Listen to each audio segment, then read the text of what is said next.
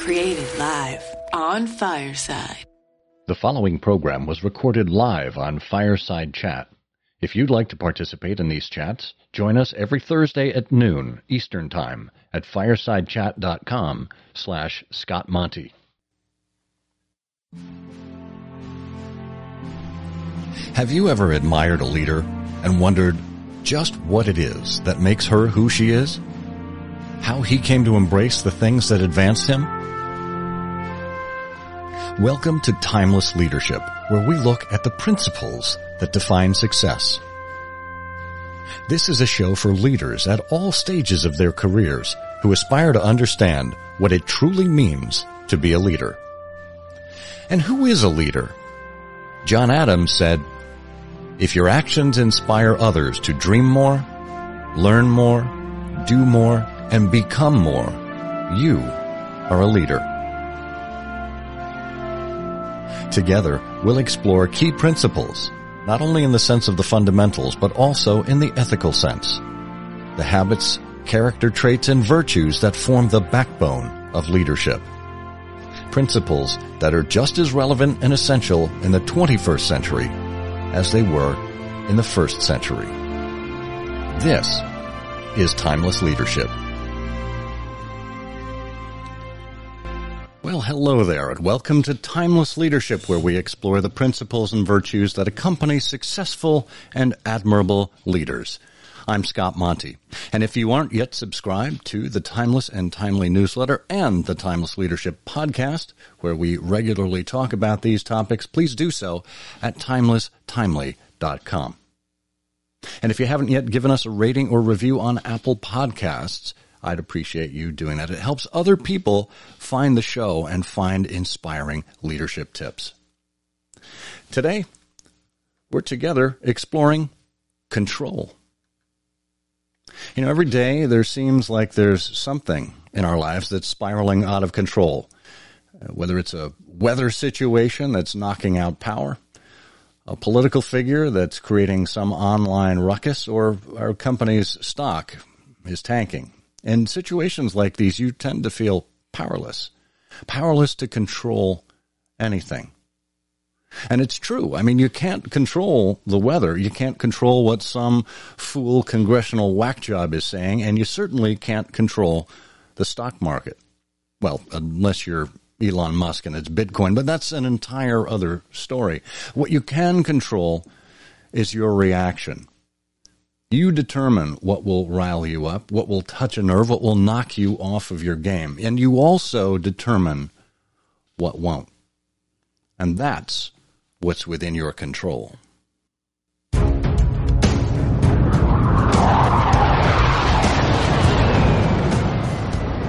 Carey Lohrenz was one of the first female F-14 Tomcat fighter pilots in the U.S. Navy. As if that's not harrowing enough, she's also a mom, wife, business consultant, global speaker, and a Wall Street Journal best-selling author.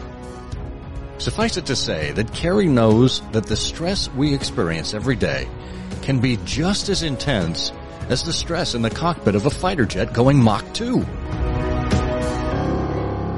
But she's got a secret weapon to prevail. Years of training to overcome the specific natures of uncertainty, stress, burnout, anxiety, and pressure. In her first book, Fearless Leadership, High-Performance Lessons from the Flight Deck, Carey Lohrenz helped us understand the fundamentals of winning under pressure, reducing errors, and overcoming obstacles.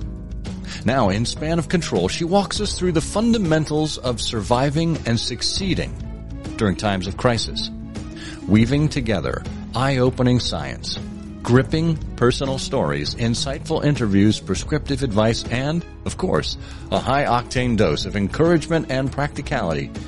Carey helps leaders recognize how to focus on what matters most, formulate a plan for success, and communicate what's possible.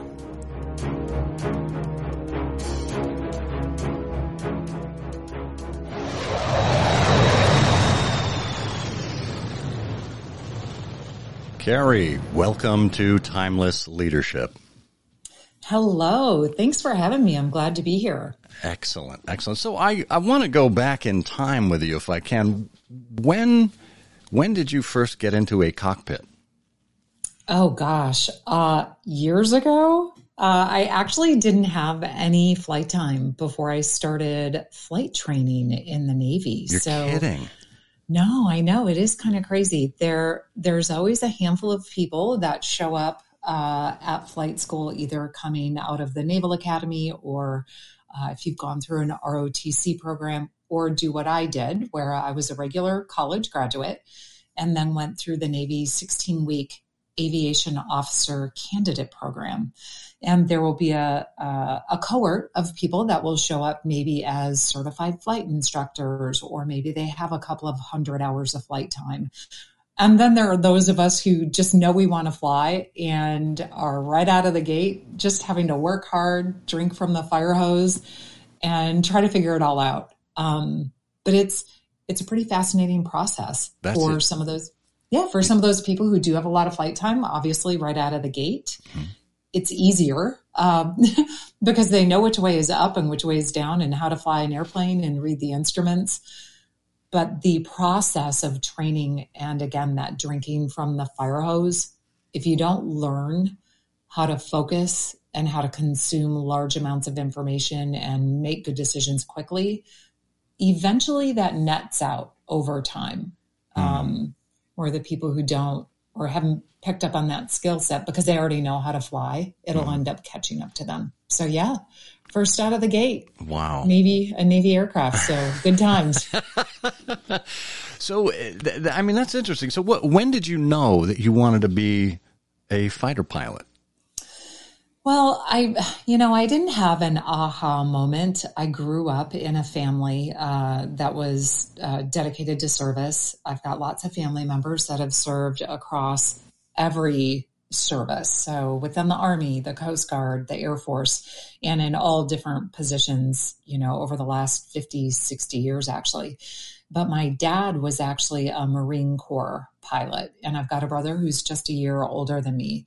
And so he and I grew up playing with, his silk maps and flight suits and helmets and all of that. And we'd flip over the bar stools and we'd hop in between the little braces. And one of us would be in the front of the cockpit, air quotes cockpit, and the other one would be behind as we were pretending like we were flying airplanes. But I knew I wanted to fly, but I also didn't really see a path forward in it because there were very few women that flew. And it wasn't until I grew up in Green Bay, Wisconsin, and just about an hour and a half south of there is actually Oshkosh, Wisconsin, where one of the world's biggest air shows happens every year.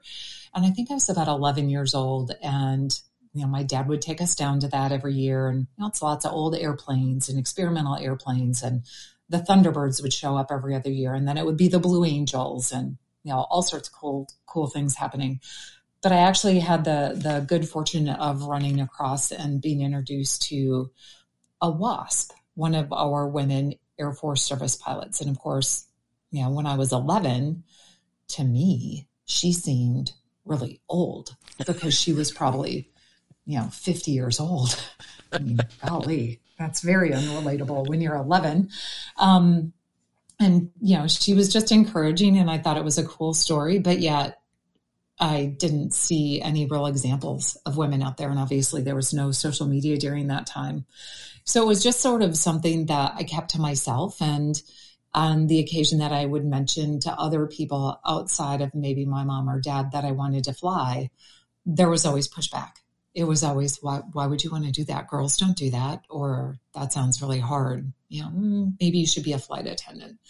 So, which is nothing wrong with that. My mom was a stewardess for Eastern Airlines for several years until she got married. So obviously it's an important position. But when you tell somebody you want to fly and the quick answer is, oh, that's too hard, don't do that, you tend to not share that dream with many people. So I think it was always part of, it was in my blood. It was something that I wanted to do, but not not that I was so all in that was all I was focused on. Did you share that with your dad?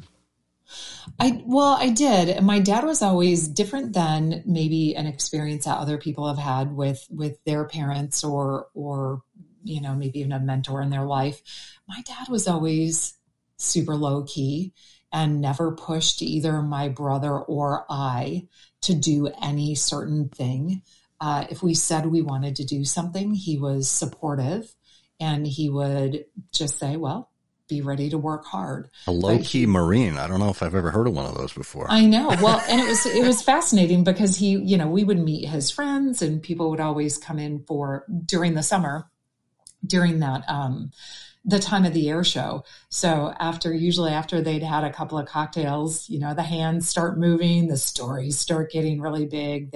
Their daring feats of heroism, I'm sure, always increase over the years. But you'd always kind of like try to keep a really low profile. And my dad was just like, I think you would like it and his group of friends were very driven, very kind, and also very humble. Mm. So it wasn't this big showy, look at me, look how awesome I am, tell me how awesome I am. It was kind of a head nod. And with his group and where he came from, there was such a strong work ethic with all of them that they also were a little bit older and they had all experienced loss in their lives as well, that I think they were savvy enough or had enough understanding or empathy that if you were to push somebody or guilt somebody into choosing that path, that there's a chance that something might happen. And the guilt that would come to that if you push somebody hard in a direction could be unsurvivable. Mm. So for all of them, I think it was, if that's what you want to do, we'll support you. Be ready to work hard. Not you need to do this. And I think that's an important distinction to make. Certainly for parents to understand what the load that comes with that if you push your kids in that direction. Well, and interestingly enough, I think what you're talking about there as a parent, this comes within our span of control as parents. You can only set your kids up for certain things. You can't control their entire lives. You can prepare them. You can offer them advice. You can open them up to opportunities, but ultimately they're going to go a direction they choose. And you need to be okay with that at a certain point. Yeah, I think so. And as you mentioned in the intro, I'm a mom. I've got 4 kids, and not to devolve into necessarily an entire parenting conversation, although we could definitely do that. I think also, though, setting your kids up for success, a big piece of that is making sure that you've instilled in them the value of work and being able to be committed to a process, be committed to the journey, and not just solely focused on the outcome. And that when you also are doing that what's super important is to also give them the skills, and it is a skill, to be able to set aside what's not as important, but also build resiliency within them so that when things go wrong, and they will, and sometimes it can be catastrophic and things that aren't, air quotes, fair or are unseen, that how do you not only move through that, but how do you bounce back from that so that you're stronger for having had that happen than if it hadn't happened. And this is not in the social media, Instagram butterflies and unicorns of, oh, don't worry, hard times make for hard people type of thing. But that you can see value in it, and that you've equipped your kids, or if we look at it from a business perspective, your team, your teammates, with the ability to learn from something and keep taking that next step. So I think certainly I found going through that flight school journey, going through the aviation officer candidate school and everything else thereafter, is that it's having that ability to dip in and out of what maybe that dream is, what that vision is, and then know and expect that there will be setbacks along the way. And that not to become so overwhelmed by looking so far around the corner that it crushes you, right? Yeah. That some days you, and whether you have toddlers, whether you have teenagers, whether you have no kids, and it's you feeling like you're against the world right now. Some days you just have to be able to look at your watch and go, I can make it till the top of the hour. Yeah, that's exactly right. How you show up in the next 5 minutes probably matters more than anything else at certain points. Yeah, for sure. And again, that's building the ability to be resilient, to stay focused in the present without being a narcissist, while you still are looking at where is it that you want to go. That's not just aspirational, but that allows you to again, stay grounded right now and not be overwhelmed by the distractions, which I see happening so much to people right now. And it has devastating effects on relationships, on jobs, on everything. Yeah. Well, and I want to jump into that with you in just a moment. If you're just joining us, we are here with Carey Lohrenz, who was one of the first female F-14 Tomcat fighter pilots in the U.S. Navy. And she is also the author of Span of Control. And that's what we're talking about here today is control, letting go of it, embracing it, and understanding where it can affect us.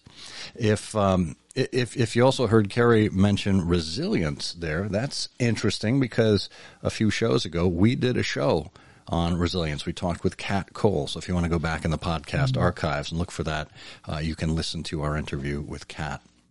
So Carey, you open your book, chapter 1, obviously talking a bit about your cockpit experience, but there was another set of harrowing experiences that actually caused you some health concerns and to question how you were handling things between work and home and being on the road and trying to manage everything. Can you take us through that experience and what you came to realize out of it?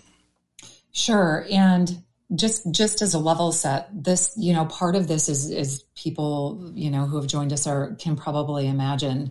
When I write, I'm not writing Vegas tell-alls. And certainly as a former fighter pilot, sharing vulnerabilities can be challenging. But I think that piece of it and what you're referring to is when I was a new mom of my fourth child. I ended up having, my husband and I, 4 kids under the age of 7, which was a bit of a handful, right? And we had just moved to a new town and we were a different state. We moved down to the Mid-South, no family, no friends. My husband's job took him away about half of the month, every month. And I was like, I've got this. I can do all the things. I'm trying to run a business. I'm on the PTA, showing up with my youngest 2 kids in a double stroller, just juggling all of the things. And at the same time, just after we moved down there, I ended up finding out both of my kids ended up having to have pretty specialized and different surgeries. My dad was in an accident back up home, a snowmobiling accident, and yet my husband was out of town. He was critically injured. My kids have to have surgery. I'm trying to run my business. And I thought I was handling everything, right? And for me, I'm of direct Dutch and Hungarian immigrant descent. We're stoic people. Like, we don't complain. We just grind. We just show up. We do the work. We don't bring a lot of drama to it. We keep our poker face on and we just keep going. And yet what started happening was I would get these errant episodes where I felt like I was going to pass out, or I felt like I'm having a heart attack. Something's happening to me. And I'm not prone to drama. I'm not like, I work hard, but I'm not super excitable.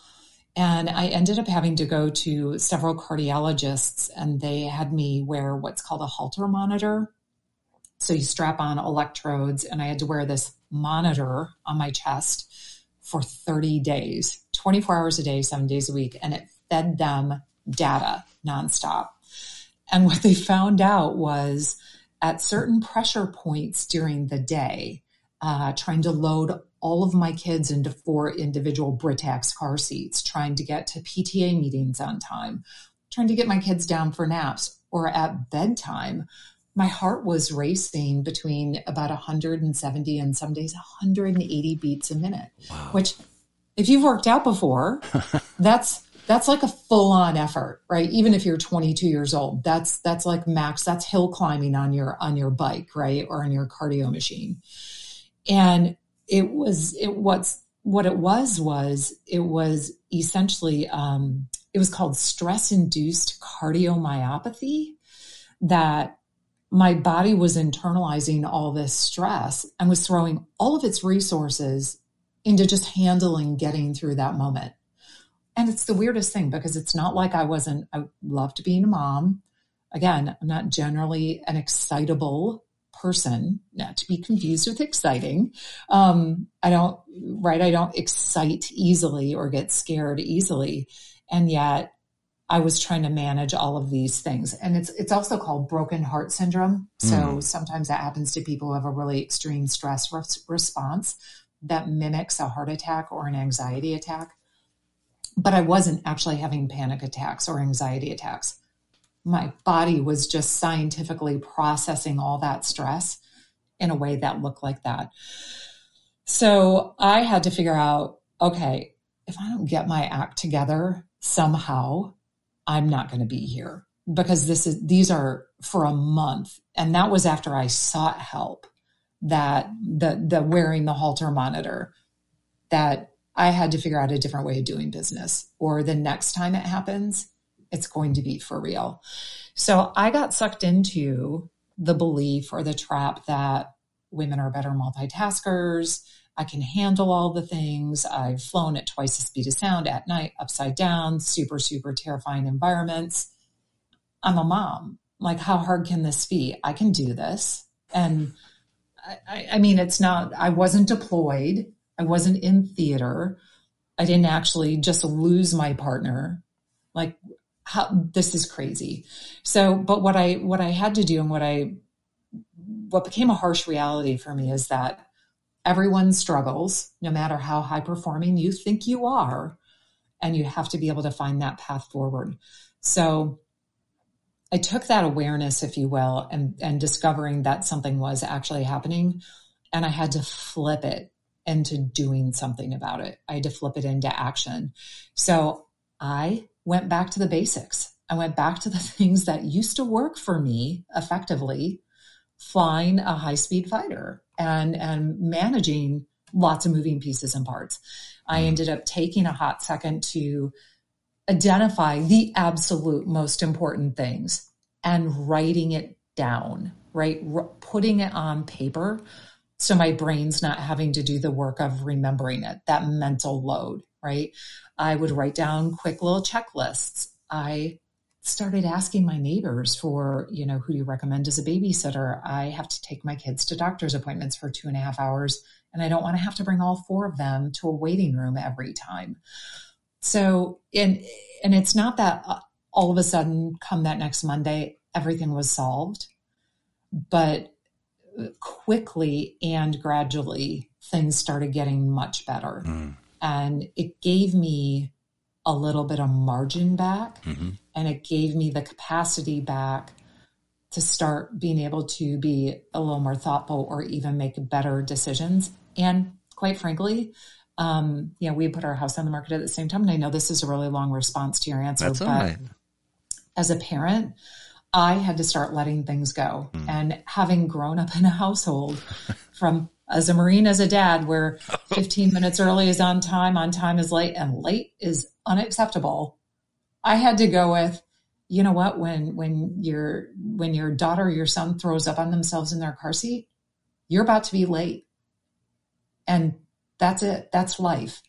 And I started letting some of that stuff go. Not that I just said, screw it and, fed everything to the wolves, but, I'm like, it's okay. I'm literally juggling 4 kids and a business here. Things don't have to be perfect. Everybody needs to be fed, watered, healthy, and read to. But if the laundry sits on the kitchen table for an extra day or two, well, it's clean. We've got clothes, right? Let it go, fam. Yeah. Let it go. So that was, and part of that then started becoming much more reflective, I think, even in the work that I was doing, and that allowing for that space of don't wait to launch things until they're perfect. Don't, give your clients, give the people you're working with, give your teammates the space of, hey, we're just here to harness what's possible. And what's possible doesn't mean it needs to be perfect. As long as we're talking to each other and we're learning and we're setting our egos aside, like, let's enjoy the ride here. Yeah. Well, I know we've got some people interested in asking questions, and we'll get to you in just a moment. But Carey, I want to follow up on this, this thread you just kind of unraveled here. Do you think that living in the time we do now, where you look across, say, people's Instagram feeds, and it seems like they're living a life of perfection, you think that works against us in trying to capture some of this control in our lives? So, full disclaimer, I love Instagram. I love scrolling stories because stories are generally the most unfiltered piece, i.e., somebody's running with their dog, or it's a live shot of them at the trail or behind the scenes. I have no doubt in my military mind and my mom mind and my person mind that what we are seeing on social media is going to be one of the most damaging mental health things that I think it's going to be a huge inflection point that 50 years from now, people are going to look back at it and go, yeah, why did we let that happen? It should be indicative that the overwhelming majority of executives and people who work at social media companies don't let their kids have it on their phones. And there's no way it can't be. When every picture you see, or the majority of pictures, are somebody whose face has been filtered, whose waist has been snatched, who's on their dream stage and best business team ever, there's no way as people our brains don't lock onto, I'm not enough, my team's not enough, I'm never going to be able to catch up, I feel less than. And then that has a profound effect on, I think, how almost every one of us then shows up, how we show up for our families, how we show up for the businesses we're in or we lead or are a part of. But again, I like Instagram stories. I think that there are conversations about social media, clearly, but if you haven't watched your kids or your friends' kids' face become crestfallen when they realize they're not at a party because they're sitting there scrolling on TikTok, we have a tough needle to thread. Yeah. So I don't want to be a hypocrite and say, oh, all social media is awful. Get off my lawn. Because I love pieces of it and I love some of the connection, but holy cats, there's so much that's so extremely filtered and it's so well done. You don't even realize it's filtered that changes us all psychologically, I think. Yeah. Yeah, I don't disagree with you there. And I think that's a wonderful insight about Instagram stories. I hadn't thought of it that way before, but the way you explain it, I think it makes a lot of sense. And you know what's interesting, too, is in as much as the world has been topsy-turvy for the last year and a half during the pandemic, in some ways it's actually been a great equalizer that, suddenly we're seeing people being more transparent, being more vulnerable, being in some cases more empathetic with their fellow humans. So there's pluses and minuses, but on balance, I think, when we're in quote unquote normal times, I think what you've outlined there is something to be aware of and something that could be extremely damaging long term. Yeah, I sure hope so. I know I went from doing about 100 to 110 keynotes pre-pandemic on the road to now everything is flipped virtual. And for my events that are live, every time right out of the gate, because some of them are pre-records as well, or you'll hop into a live chat. I always tell people, I try to do a level set and I'm like, hey, no, we're all here together. Obviously, I'm in my office. I'm not at the road. If your kids come in, if your cat shows up or your dog barks, show me your pets, right? Show me your cats. And or even meeting invites. I'm like, you don't have to be on video. Yeah. I don't get show pony ready for me. This does not have to be on video. So because it is exhausting, I know I'll try to make this piece really short. At the beginning of the pandemic last year and up through about 2 months ago, all of my kids were now suddenly going to school at home, which meant I had 4 kids in 4 different programs on different platforms every day, whether it was Google Hangouts or some Schoology or Zoom or whatever, all competing for quiet, for bandwidth, for everything. Yeah.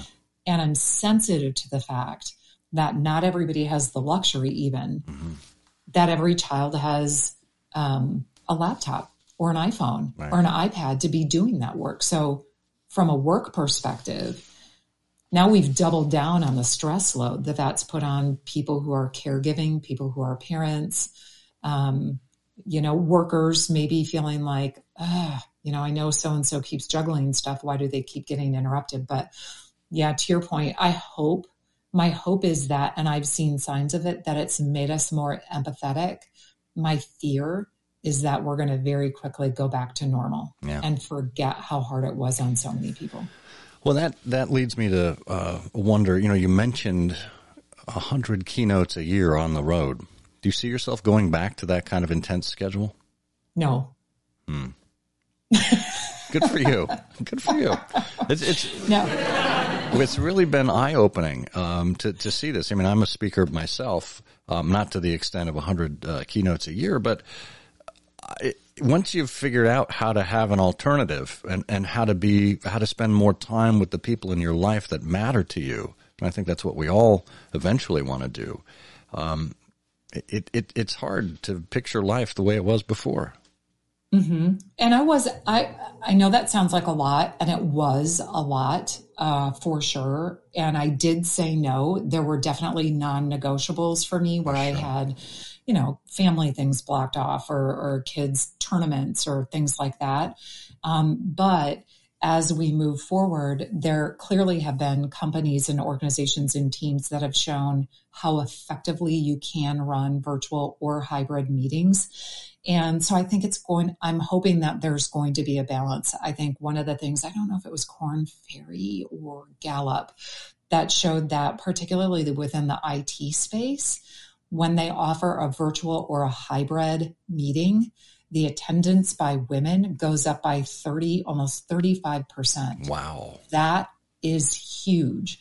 That's an access opportunity. Mm-hmm. And that might be an access barrier that they didn't realize was even happening. Right. So I think what I've also been able to see in that, and part of what I really like with virtual events is that it does equalize things in that when you do Q&A, when you're doing a question and answer period, people who would have never raised their hands in front of 250 of their teammates or 750 people, 100% will ask a question in the chat. I love that. That's great. I love that. That is great. Well, speaking of raising your hand for questions, we do have Lily who wants to come up to the microphone. We're speaking with Carey Lohrenz, who is the author of Span of Control, her latest book. She is also the author of another book, came out just a couple of years ago, called Fearless Leadership, High Performance Lessons from the Flight Deck. Lily, I don't know if you are still on. You had raised your hand a while ago. And, we catch people in various states of preparedness here, whether they are in the car or in between meetings or whatnot. So it doesn't always work out. So if you have a question for Carey, feel free to request access to the microphone, and we will have you up here. So, Carey, one of the things you talk about in your book is risk. I mean, obviously, as a Navy fighter pilot, you are inherently engaging in risky activities every single time you get into that cockpit. You say risk is unavoidable when you're pushing the performance envelope. What does that mean, and how can we embrace that mantra with respect to our lives, whether it's personal lives or business lives? So that's a great question. And part of it is all wrapped into how are we going to make decisions? Are we going to have a bias for action? And one of the things that I, in my work over the last 20 years, helping companies do strategic planning and account planning, and even watching over the last 14 months or so, what too often people don't do is, from a learning perspective or a process perspective, take the time to think, to analyze, to debrief and go, okay, what's working and what's not and why? And this isn't about blame. This isn't about trying to point the finger at anybody. It is about focusing on not who's right, but what is right. And part of risk management is then going to go back to how are you making decisions? How are you assessing information? And are you even taking a second to ask what if? Too often, we can all think about it in our personal lives or our professional lives, of somebody at a table or in a conversation that will say, well, what if this happens? And right away, everyone's like, oh, no, we can't talk about that. That would be catastrophic. Well, I can promise you, we what if things to death. We want to think about everything that can go wrong so that we're aware of it. And we've thought about, if that happens, what will we do next? So that once we take off, once we launch, maybe it's just a routine flight, just go out, spin around in the area. We're checking out the airplane and we're going to come back and land. We want to think about the worst case scenario so that when it happens, we've already thought about it. We know how we're going to respond, which then buys us time. So when we think about right now, even risks in the business environment, two of the biggest risks right now are going to be continued disruption to your business or a business model, and your team or your organization's resistance to change, because we all have change fatigue. Mm-hmm. So part of the managing the risk and being a high performer isn't that you just go full throttle all the time and this big, arrogant, overconfident, Yahoo, but it's being thoughtful. It's thinking about it beforehand so that when you become overwhelmed, when you become overloaded, it'll give you that margin and that space back. You may not make a perfect decision. Hopefully you'll be able to make a better decision that allows you to keep taking action. I love that. And, it's interesting because in my time in the corporate world with Ford Motor Company, we all had to come to our meetings every week with our plan. And we had the business plan review where we reviewed our plans and we were constantly improving them. Everyone was sent back asking to provide the better plan. And it was always about situational awareness and constant tweaks to, still staying true to where you're going, but it's how do you make those adjustments along the way? I'm sure that's exactly what you saw from inside the cockpit as well. Oh, absolutely. And, it's, I think even now when we think about, 10 years ago, 5 years ago, having a 5 to 10 year plan was something that, you need to have a 5 to 10 year plan. Right. Yeah. Good luck with that right now. Yeah. But you can't, if you're not planning right now, you're missing out on a couple of things for sure. And that I'm sure even in your time at Ford and being able to bring plans to the table, it's actually in the planning process that's as important as the outcome or as the product. Because when you're planning, if it's not in a vacuum, or once you have to bring the plan forward, it allows people to take a look at it. You can maybe before you launch a product or before you take that next step, then you can figure out before you've started taking action, maybe something that's not going to work. And even as importantly, in that plan, or when you think about you bringing all those plans back to the big conference room in the Ford Innovation Center, let's call it, that somebody can see what the discussion was about and they can see why there was pushback, even if it was about their own plans, so that when the decision was made moving forward, they can say, okay, I know they're not just ignoring this. They chose to go this direction because of X, Y, and Z. And why that's actually so critical is that builds buy-in. And what happens when you have buy-in? Then you have more people on board and headed in the right direction instead of people silently showing up, but with their arms crossed and not actually engaged. And what happens when that happens? Well, then everybody starts not operating as at a performance level that they could, which means people are going to start becoming more task overloaded, more task saturated, more disengaged, and it can all lead to burnout. So it's not a direct to A to B thread. If you don't plan, you're going to become burned out. But I'll tell you what, it's almost predictable because you've not set yourself or your team up for success. And it doesn't have to take a long time, right? It can be a super short checklist. It can be a 12-page checklist, but it's just the activity of doing it that then builds in resiliency and empowers people to adapt because they know what success is supposed to look like. Yeah. And that's key. That's fantastic.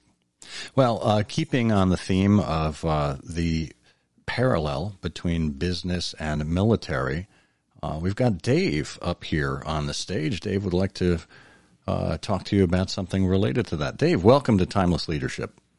Thanks, Scott, for bringing me up on stage. And thanks, Carey. I'm really enjoying hearing you speak. And I am probably the opposite of a military background, but I've always been fascinated by how the military is able to function and accomplish what they're able to function. And my question to you is, what do you see as the most successful practices that are able to be brought from military into entrepreneurship? Because you when you're in the military and you're achieving these monumental tasks with these massive groups of people, what is it that you see that can be taken from that, gleaned from that, and applied to achieving a large, big picture green sky goal in business?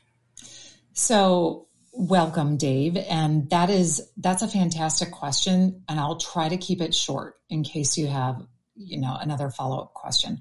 I think what's fascinating, and the military does not get it right all the time. Okay. So please I don't want anybody listening to this thinking I'm coming from a position that the military is perfect. Everything's squared away. Every leader is awesome. Go you, right? Because it's simply not the case. But one of the things that I have found when you look at different teams and even different functional areas or different certain squadrons or certain special ops units or logistics units or supply divisions or tank divisions, whatever the case may be, is that the closest leader to that group that is being led, I'm not going to say managed, are the ones who are able to articulate very clearly and in an inspirational manner what the purpose is. And when you have at scale, and whether that's 5 people, 50 people, or 5,000 people who understand what the purpose is, and you get all of those arrows kind of headed in the same direction, purpose always needs to be your anchor. And it also ends up being the filter that then allows your people to understand what is the most important work they should be doing and what should they be saying no to. And when you understand what the purpose is And this isn't just I've sent an email out once or I've told them 2 times they should know it, because that's not nearly enough times to communicate that purpose and those values. When you support that with a great foundation of an execution process, and I'm just going to assume you have the right people on board, then that's where the magic starts to happen. Because you can have the grandest vision ever, but if you can't execute effectively, if you don't have processes, a straightforward, simple process in place that allows you to identify opportunities and learn faster than the marketplace is changing in a really unpredictable environment, then you're never going to be able to capitalize on those opportunities. So the teams that are able to set their ego aside and be aligned, right? That we're not looking for perfect alignment, because that one little stray arrow going off target could be your innovator, if you will, but everybody headed in the same direction. When you have that straightforward process and then people have the right mental model to make good decisions, that's where you end up hitting high performance. So as an entrepreneur, if you don't have that clear vision and then a process that lets people learn, then you're going to be performance limited, whether you're looking to scale, grow, or just get a product out to the marketplace in a really small niche. That purpose, that focus, that discipline is really what allows you to go further faster than anybody else. Carey, that is fantastic. Dave, thank you for that question. Did you have anything else you wanted to add?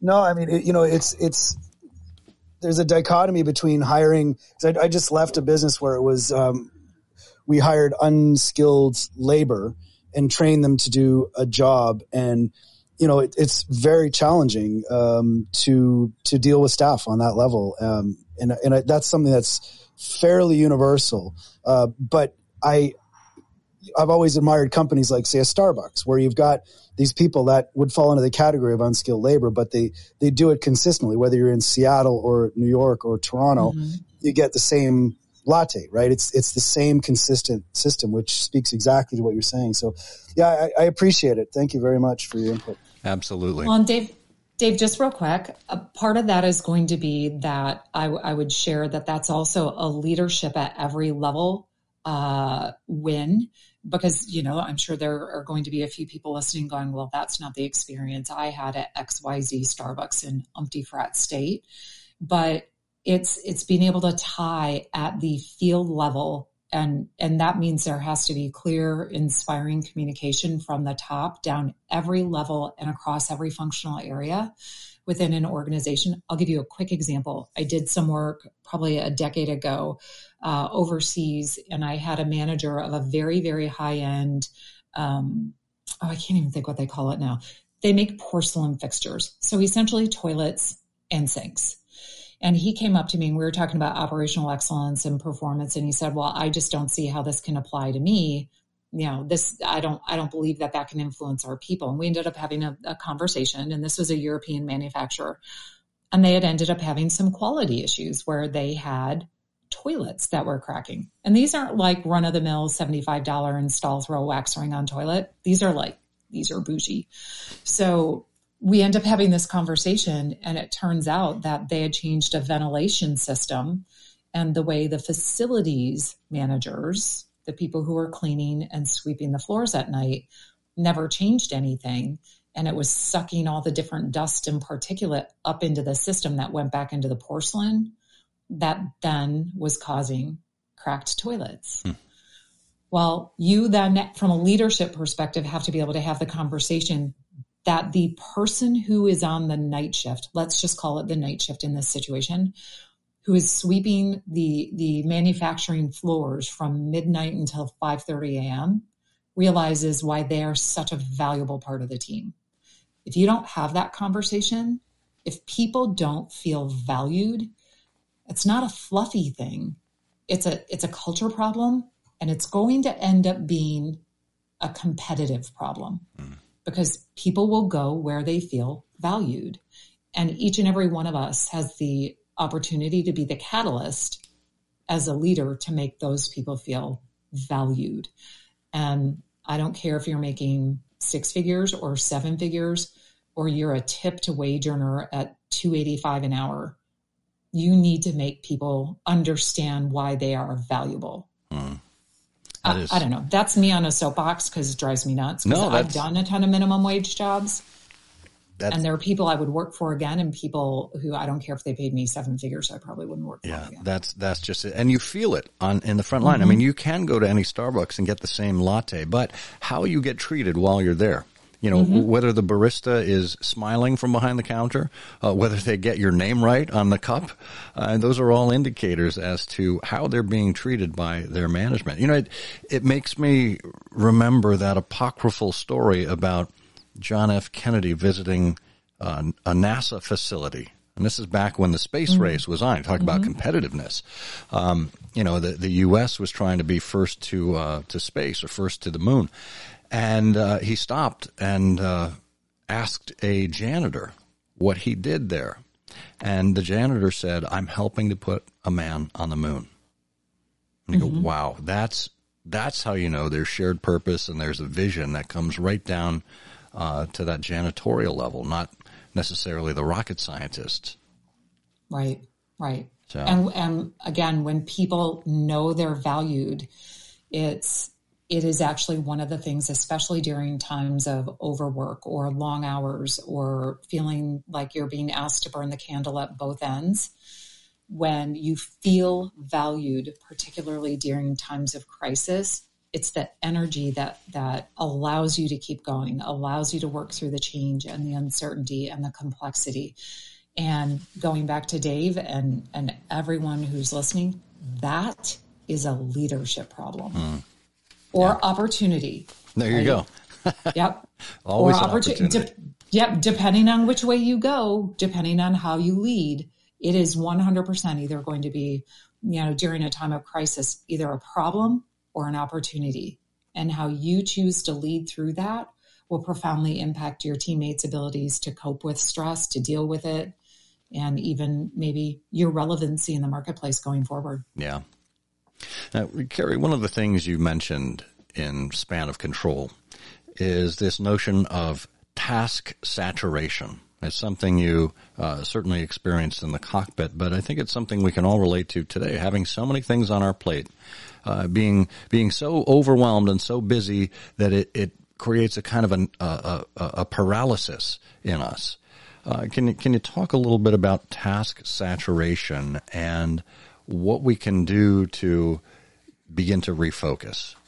Absolutely. So we've all, everybody listening now, you've all experienced frustration and stress and maybe even that overwhelming feeling of nauseousness or pit in the stomach that comes at that point in time when you realize there are way too many things pulling on you to handle right now. And task overload or task saturation is what happens when essentially the number of things that you're asked to pay attention to outpaces your brain's ability or capacity to manage all of those things.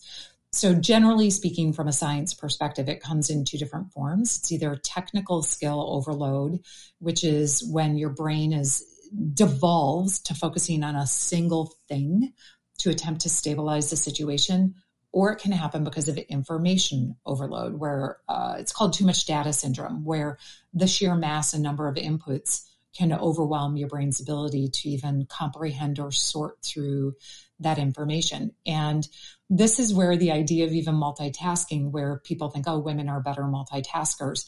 There's actually no such thing as multitasking. It's called task switching.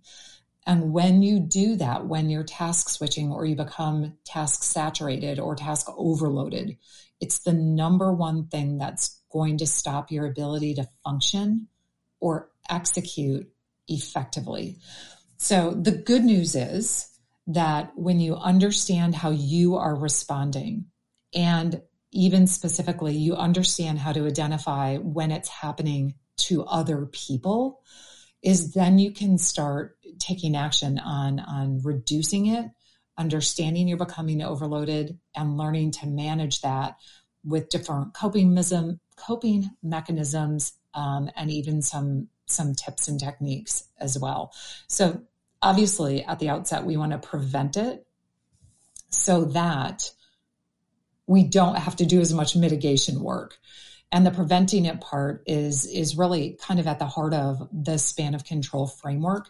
It's taking some time to be reflective. And again, this doesn't have to be a day-long process, but understanding actually what your priority is so that you're not getting pulled in 1,000 different directions. Quick pro tip, the executives that I coach for the first 30 days, I always tell them before you turn on any electronic device or equipment in the morning, grab a stack of Post-it notes and a fat Sharpie marker and write down your top 3 things that if you focus on today will be the most value-adding things. So this is not do your laundry, go to the grocery store, but just the 3 biggest things. And then put it where you can see it on the back of your phone, on your desktop, your laptop, your dashboard. And by about usually for people, it's between day 9 and 12, it fundamentally changes the way they respond to task overload, and they become much more intentional on how they spend their time, which then the trickle-down effect to that is it's empowering other people to do the same thing as well. So this goes back to us being very clear and intentional. This isn't being inflexible. It's being mindful about identifying those top priorities for you so that you don't become overwhelmed, so that you don't fall prey to, shutting down or channelizing or simply tapping out because you can't manage anymore. That is so great. It's a simple process that we can all do every day. And I love the rule of 3, Carey. It's something that psychologically it works. We can all remember it. And simply accomplishing 3 things in one day seems like a no-brainer, but without writing it down and without getting that focus first thing in the morning, it's really difficult. And I'm a huge proponent of no electronics first thing in the morning. It's just it's hard. It is. Especially, I know I am guilty as charged. I love quick scrolling. Again, back to the Instagram stories or like, oh, what the weather? Let's see what's happening on Twitter, right? So I'm guilty of it as well.